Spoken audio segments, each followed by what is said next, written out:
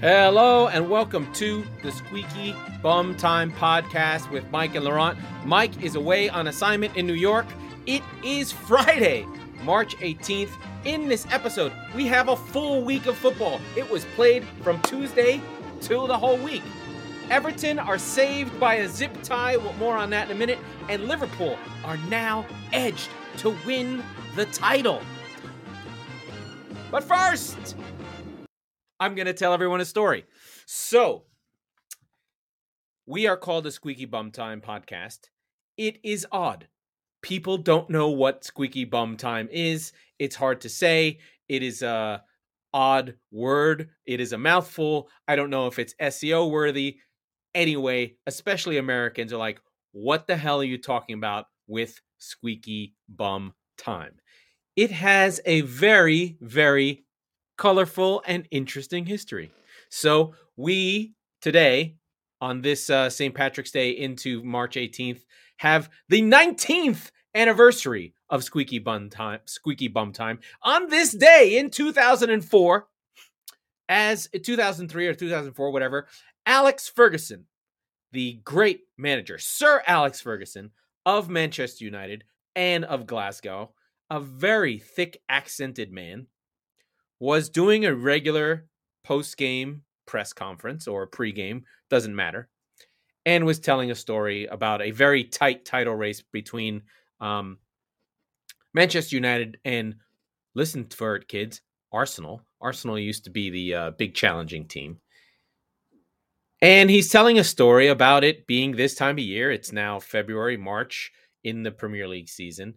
And one of the things that happens or used to happen within the press rooms of these press conferences. So for those of you who don't know, in the Premier League, you don't really have access to players. We don't get post-game interviews. You don't get anything. Basically, the press gets to interview the coach of the team twice per game. Once before the game, once after the game, and that press conference is split in half between the pre-embargo and post-embargo. So you get 4 pieces of content, 4 days of content that you get to write about. Anyway, it's weird.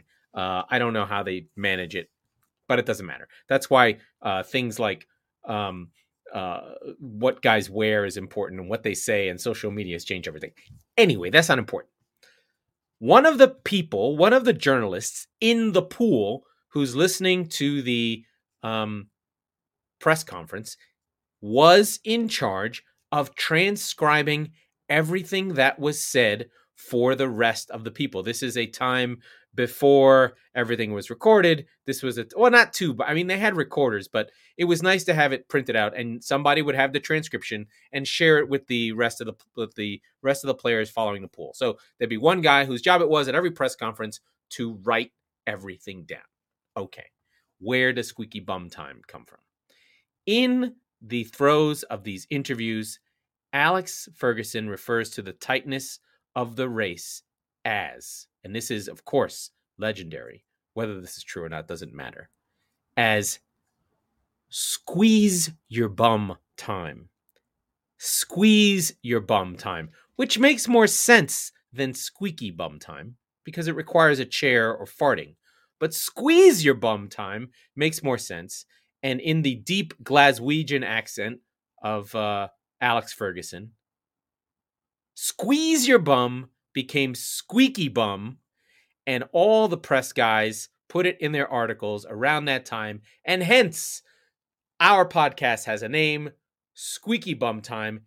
It is actually in the dictionary attributed to Alex Ferguson because it was not a word that was used. It was a mistake. It's squeeze your bum time, but it became Squeaky Bum Time, and now we live in said Squeaky Bum Time. Isn't that fun? Squeaky Bum Time, squeeze your bum time. Thank you, Alex Ferguson. Now, we're going to go through the scores. There are 3 competitions we have to cover, some more than others. We will start with the Premier League. There were 2 games. There were 3 games. Jesus Christ. First, Tottenham beat my beloved Brighton. Brighton are fading. Harry Kane sets the record for away goals. Wow, that's impressive. Then Arsenal at home. Oh, lose to Liverpool 2-0, but they were gallant. They did not get the doors blown off them, but Liverpool are now charging and hard charging, and we're going to talk more about them in a minute. And then today, Everton pull one out of their ass. They win 1-0. They're down a man, but they got a reprieve in the game. A young man protesting the drilling of oil around the world zip-tied himself to the goal. So the game had an additional 14 minutes of added time, and Alex Iwobi from Seamus Coleman and Dominic Calvert-Lewin get the winner, and Everton stave off a surefire elimination, and they are not going to get relegated, maybe. What else do we have? We have Champions League scores. What? Crazy. We have Manchester United losing to Atletico Madrid 1-0 in a shit-housing game. Atletico pulled out all the stops to ruin Manchester United's day. They frankly weren't worth it. They were going into this game 1-1. Atletico were better in the first leg, so Man United are bounced. They have nothing to play for. And the venerable Ajax of Amsterdam are bounced by Benfica. They also are unfortunately kicked out, but we have to say hello to our friends. Benfica have our friends, Jan Vertonghen of Spurs and Nico Otamendi of Manchester City, the Centurions, play the backline, and they hold off Ajax and do a smash and grab, win 1-0. They advance into the round of 8. Villarreal, our friend, good evening from Unai Emery. He bounces Villarreal 3-0. It's closer than that. They go through 4-1 on aggregate, so Juve's gone.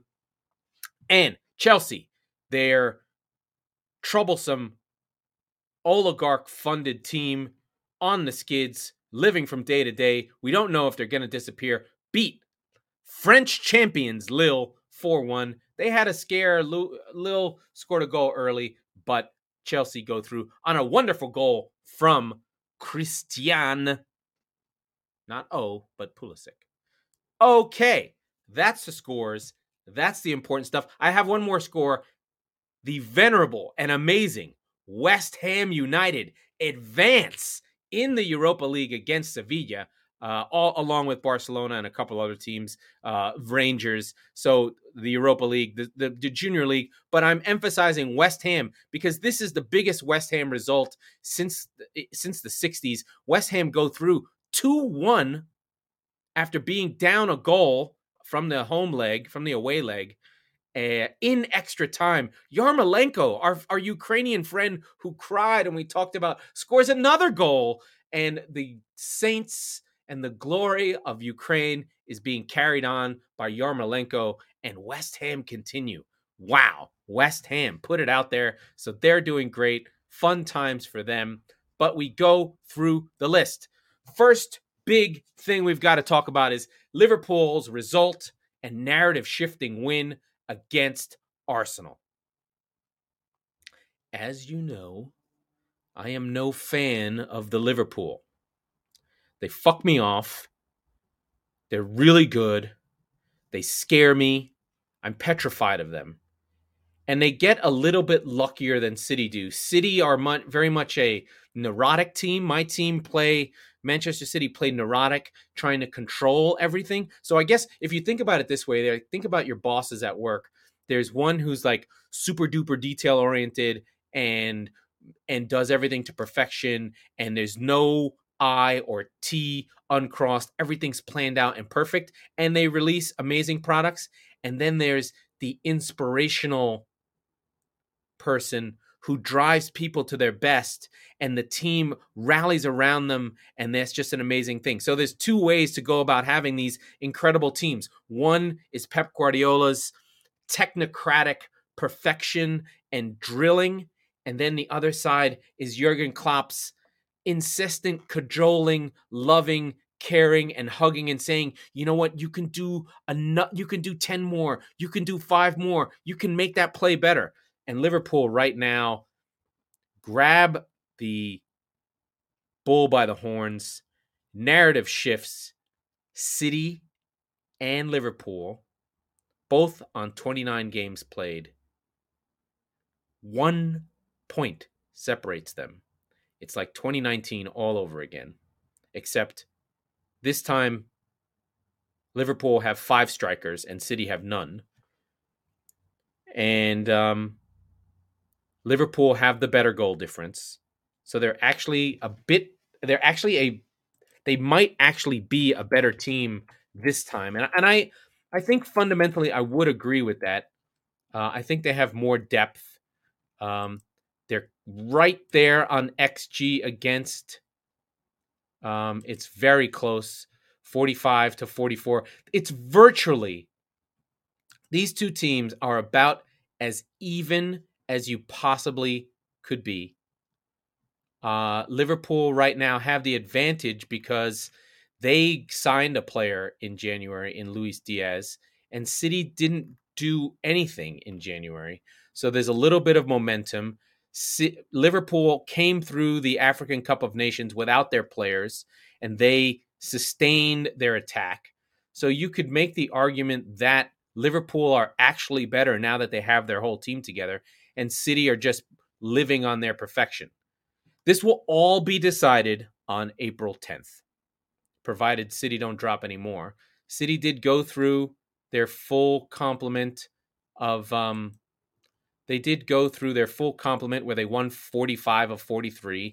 Then we started dropping. We had a loss to Tottenham, and then the draw to Crystal Palace, and then a draw to Southampton. So we've dropped points more recently, while Liverpool are on a 9-game winning streak and may continue to win. It is not inconceivable that Liverpool could just carry on and pull this thing out. Liverpool did not play well against Arsenal. The first half to 50 minutes were poor. Martinelli spun Trent Alexander around 3 times, had probably one of the most skillful runs I've ever seen.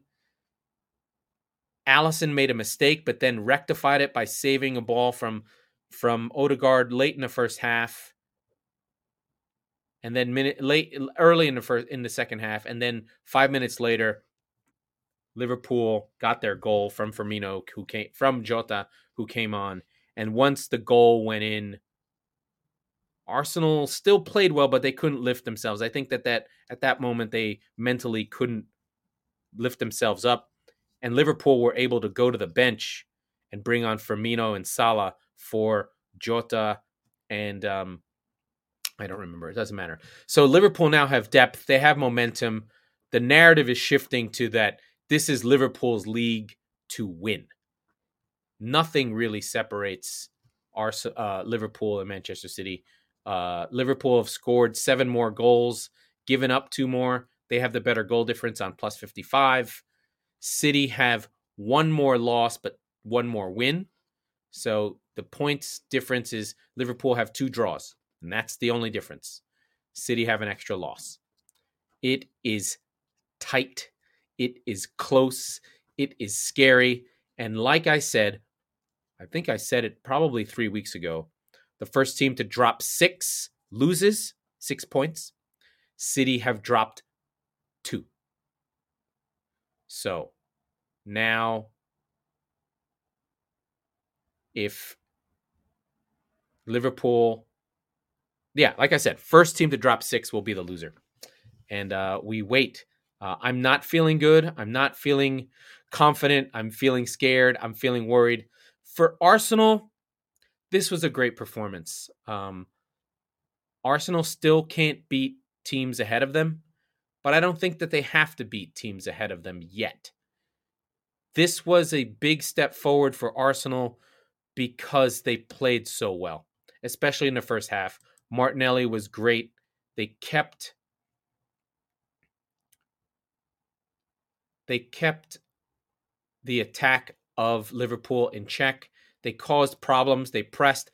The Emirates has never sounded louder. The Emirates, which is the stadium that Arsenal play in, the Emirates have never sounded louder. The place was buzzing. Everything was there for them. And I think had they got a goal, they might have won this game. But unfortunately, they could not get the goal they needed. And, they did make changes in about the 67th minute. Later in the game, Odegaard came off for Smith Rowe, Saka for Pepe, and Nketiah for Lacazette. But that was late. And really, the game petered out essentially towards the back half of the game. The shots were close. It was just that Allison made the saves and Ramsdale didn't. Ramsdale had a little bit of a tough game. He's been great all year. Might be goalkeeper of the year, but this is a game he's not gonna feel good about. He probably his post shot expected goals was 1, and he gave up 2.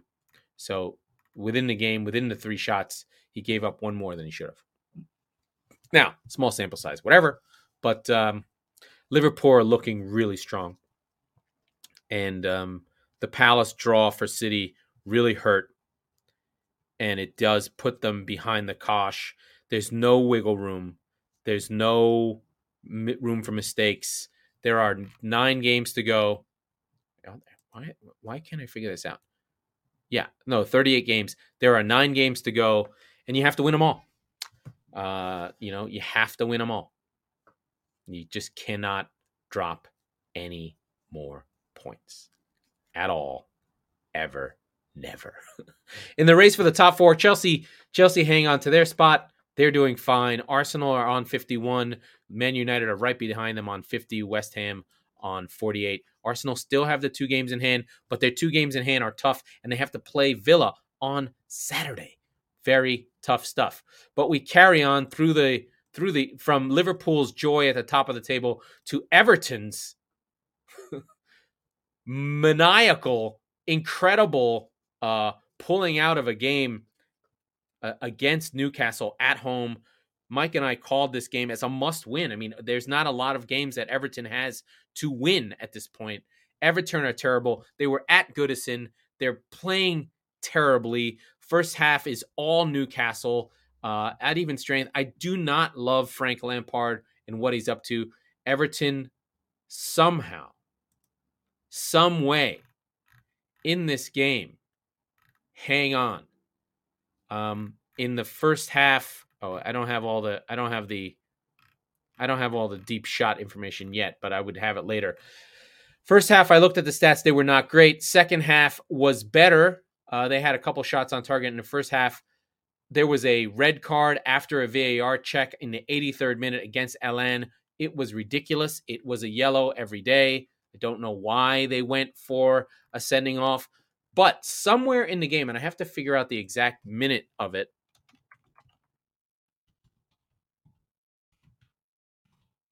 A young man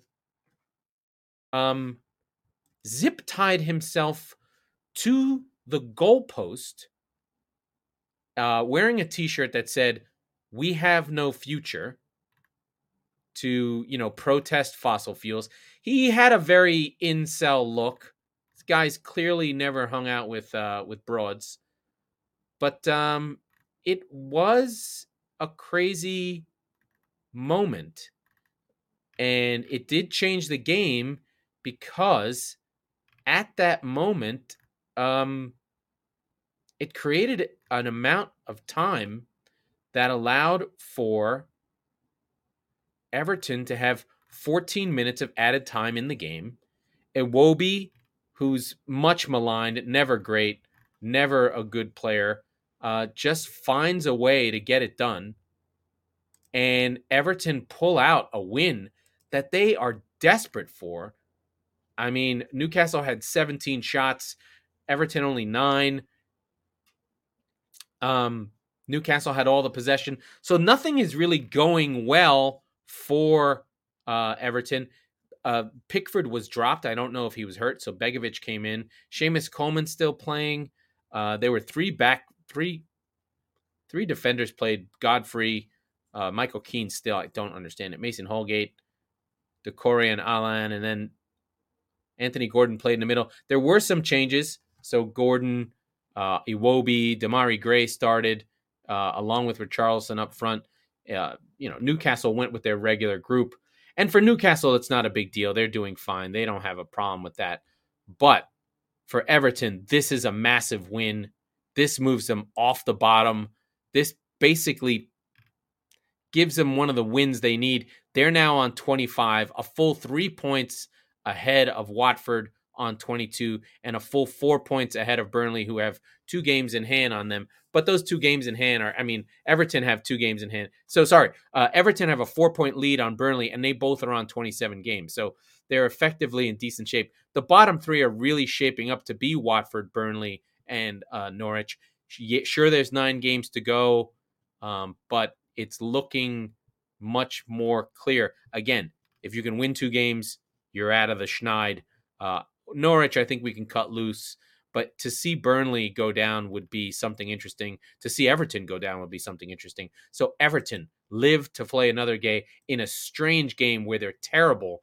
But I think the Goodison Park crowd kept them going. Frank Lampard gets a lot of luck, and he is a lucky, lucky boy to be where he is right now. So lucky for them, Everton hang on for the 3.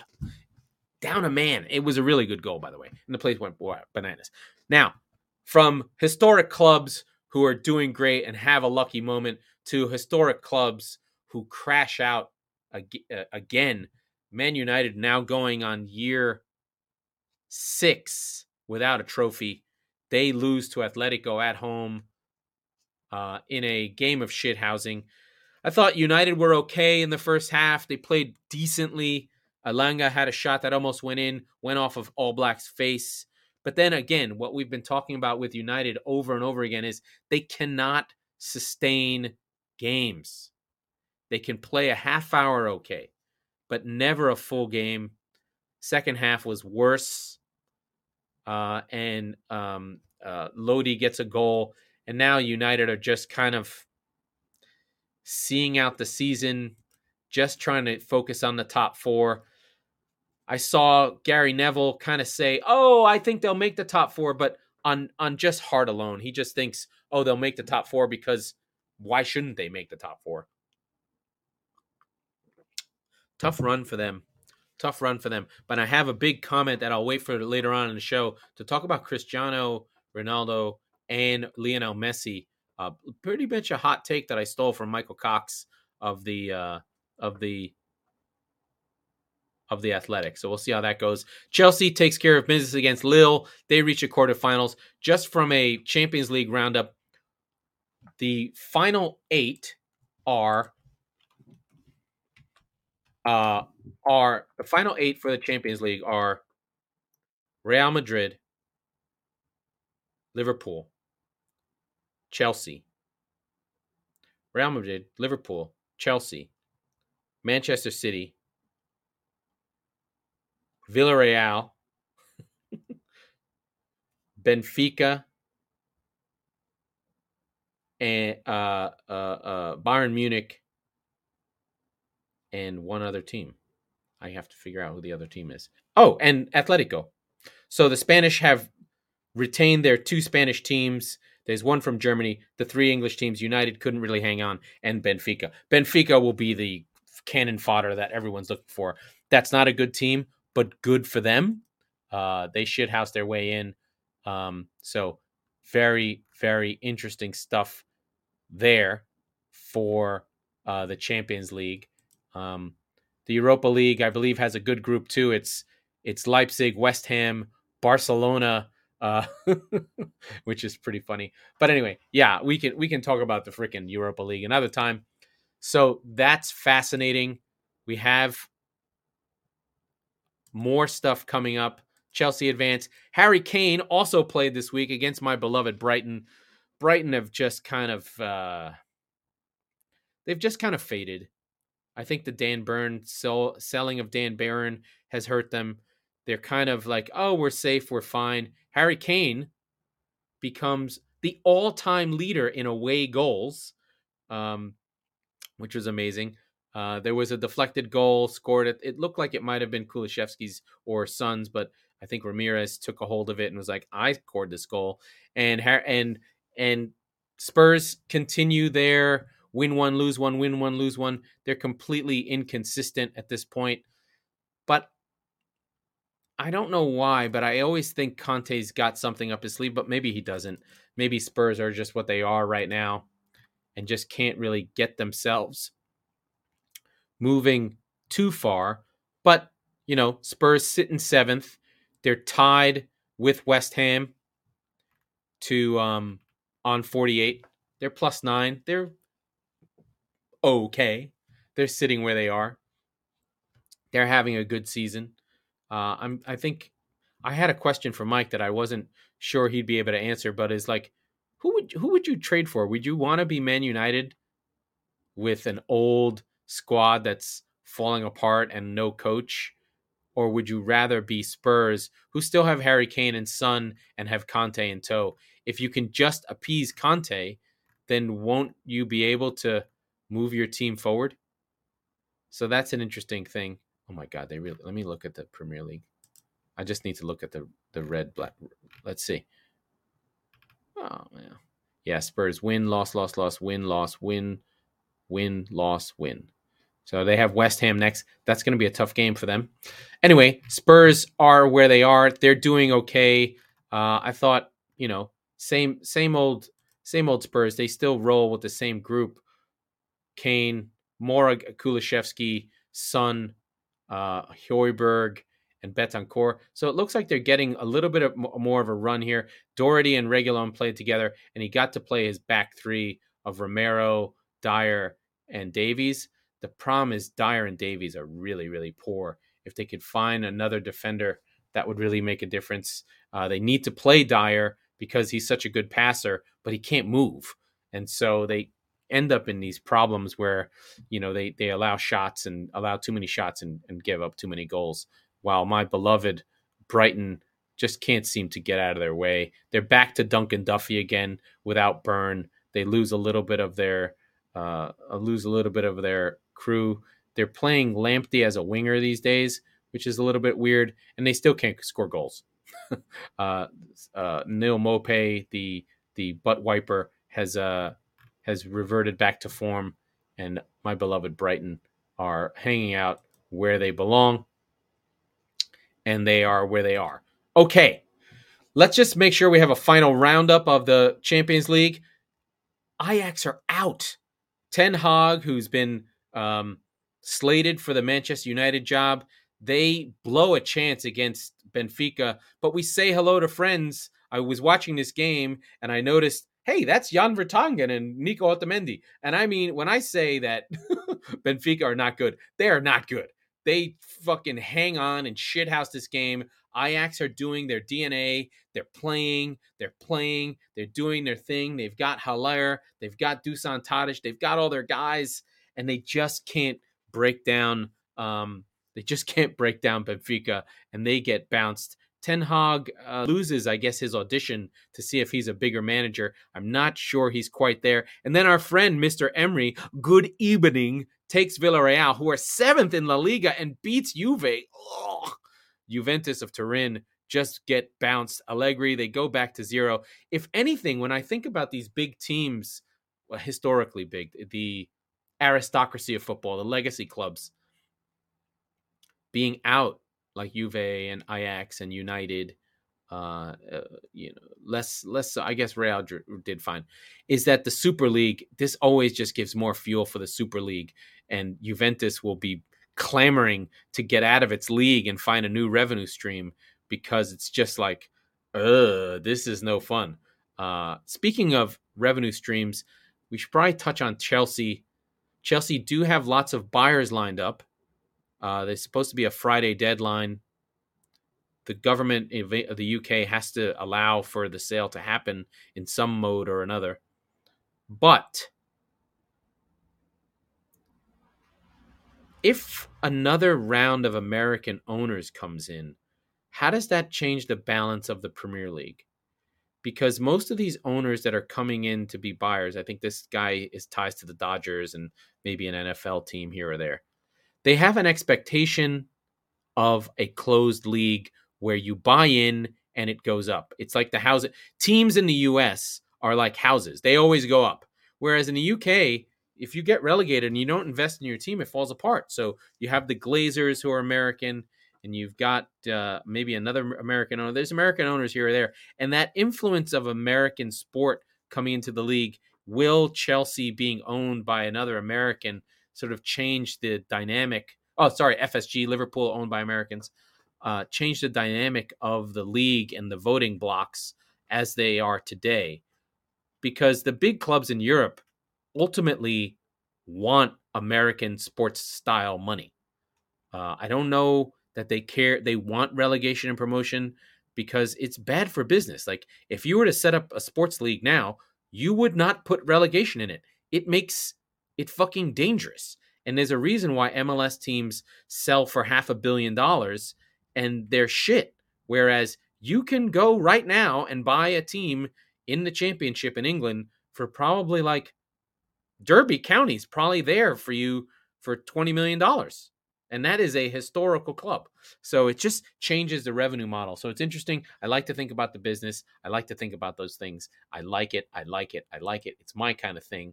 I've made it to a half an hour. I feel like I've been talking for 4 days. Oh, Mike, I talked about this before, but when Mike and I do shows, they come out to about an hour and we're kind of tired. We're kind of running out of gas. Sometimes I want Mike to stop talking and he goes too fast. And I'm like, Mike, what are you doing? But in this case, that half hour, you really need that person to give you more time and really help you along with filling airtime. So, I mean, I have a big mouth and I like to talk. I can talk about anything. But when you're talking to yourself, to a camera, it can get weird. So we carry on. Here we go. Other news, there are Premier League games this weekend and there's the FA Cup. Let's do the Premier League previews for the weekend. Tomorrow we have Wolves versus Leeds. Wolves are comfortably in the league. Leeds got their big win against Norwich, and Jesse March probably has them safe. This is the battle of two things that are weird. Like, Leeds give up goals all the time, and Wolves can't score goals. So it should be, my guess here is that we would go 0-0. This will be a low-scoring affair. Leeds are having a hard time scoring, and Wolves can't score. So we'll see what happens there. This Aston Villa versus Arsenal. Arsenal coming off licking their wounds on a Wednesday, and then having the early game on Saturday is just brutal. I would expect Aston Villa to pull this game out after Arsenal lick their wounds. Arsenal need points off this game, though. This is a big game for them. I think any Arsenal fan would have expected between Liverpool and Aston Villa to get 3 points out of the 2 games. That would have been okay. I think Arsenal should be happy with a draw here. I think that they're in trouble. This Villa game is going to be a trap game. This is another moment of coaching. Can Arteta lift the team up after a great performance? But they've got to be dejected. They're still the youngest team in the league. They're going against a Villa side who just lost, but they're still playing well. I think Gerrard has the team going well. But ultimately, this is an early game. This is the traditional kickoff time. Can Arsenal lift themselves up off the mat after playing midweek, playing the early game on Saturday, and play Villa and get a win out of this game? Could be very, very tough. Sunday, we have Leicester City versus Brentford. Both teams in decent shape. Leicester coming off a loss, and Brentford coming off a big win that puts them into safety, basically. Brentford coming off a win, while Leicester just lost to Arsenal. Arsenal played really well in that game, but I would expect a good game here. Leicester are terrible on set pieces. I would go with Ivan Toney to score a goal on a cross. We saw that goal get scored already with Eriksen to Toney for the win in that game. So let's expect Brentford to pull that game out. And then a London derby, Tottenham and West Ham, both coming off midweek. West Ham's game was extra time, put in an extra shift. Both teams really lack depth at this point. Very evenly matched. I'd say Tottenham-West Ham is about as close a game as you could get. Tottenham are at home. I don't know how much that means. The other issue I'd say is West Ham are the type of team that give Tottenham fucking fits because they sit deep, and Tottenham don't have good creative midfielders to break things down. If this is a game for perhaps, this is a game that I think would be interesting to see if Conte could experiment with playing Mora, Kulishevsky, Son, and Kane, but Kane sitting deeper. I wonder if Harry's role is to become a number 10 and basically say, we're not going to find Christian Eriksen, but we're going to make Harry Kane into Christian Eriksen. But instead of Kane having to do both jobs, just do the one job and get into the box when he can. I'd be interested to see if Kane would do that. That would be something fascinating to see, if Kane could basically become a number 10 with the three guys in front of him. I don't know who would play the 9. Maybe Mora. Mora could play the 9. Maybe Son. Who knows? Maybe even Bergwijn. Just mix it up. See if that's something that's interesting. Those are Premier League games. So we've got those. So a lot of things are mixing up. We've got the Premier League over the weekend. And then on the FA Cup side, we still have Middlesbrough versus Chelsea, Crystal Palace versus Everton on Sunday, Liverpool versus Nottingham Forest, a classic, and Southampton versus Manchester City. So we still have big teams. City have not beat Southampton this year and are coming off a loss, so that's weird. Middlesbrough have put out Arsenal and Manchester United, so that's not an easy game for Chelsea. Our friend Chris Wilder has his boys from Tyneside playing really well, and we know with Chelsea, it's weird. They are still really tough, but they kind of play like an old Italian side. You never know if they're going to score, but they definitely know you're not going to score. And then Everton, Crystal Palace.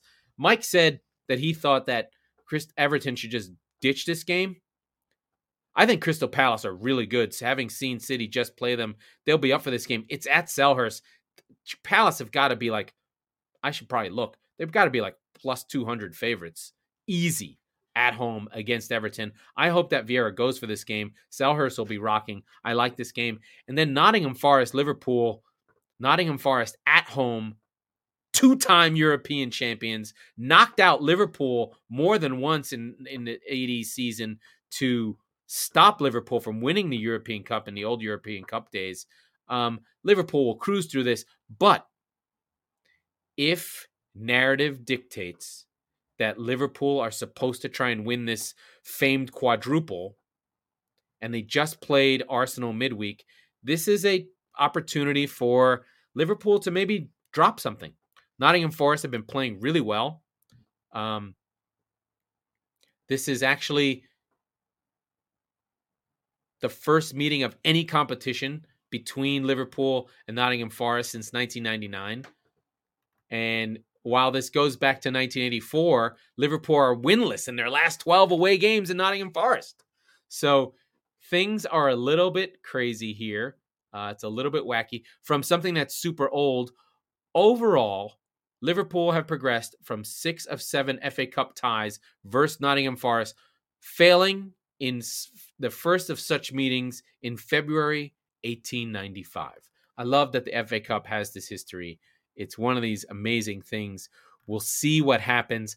I'm going to call for the upset. I see Forest pulling this game out because this is a moment for them. They can go try and win this thing. It would be fucking amazing if they did it because fuck Liverpool. I fucking hate them. Nottingham Forest coming off. Let's see. Nottingham Forest coming off winning. They're unbeaten in their last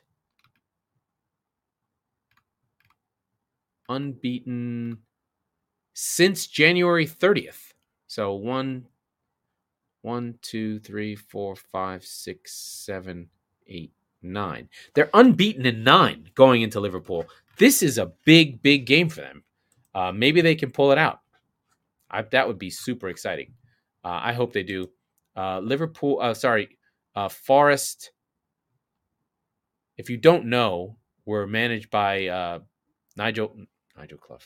Brian Clough, one of the more famous managers in English football history. He is the primary antagonist in the film Damned United. He was the coach of Nottingham Forest and then went to Leeds, got fired after like 12 days, and then went, he was the coach at Derby, won the league, then went to Leeds, got fired, and he and his partner, Taylor, went to Nottingham Forest and made them into European champions. So very famous team.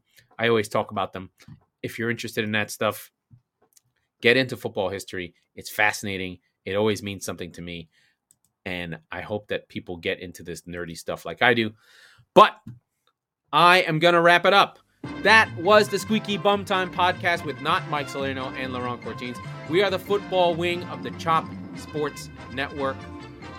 We record on Tuesdays and Fridays, so be sure to subscribe wherever you get your podcasts. And if you're listening on Apple, please rate and review the show so that more people can find us. Thank you, and good night, and goodbye.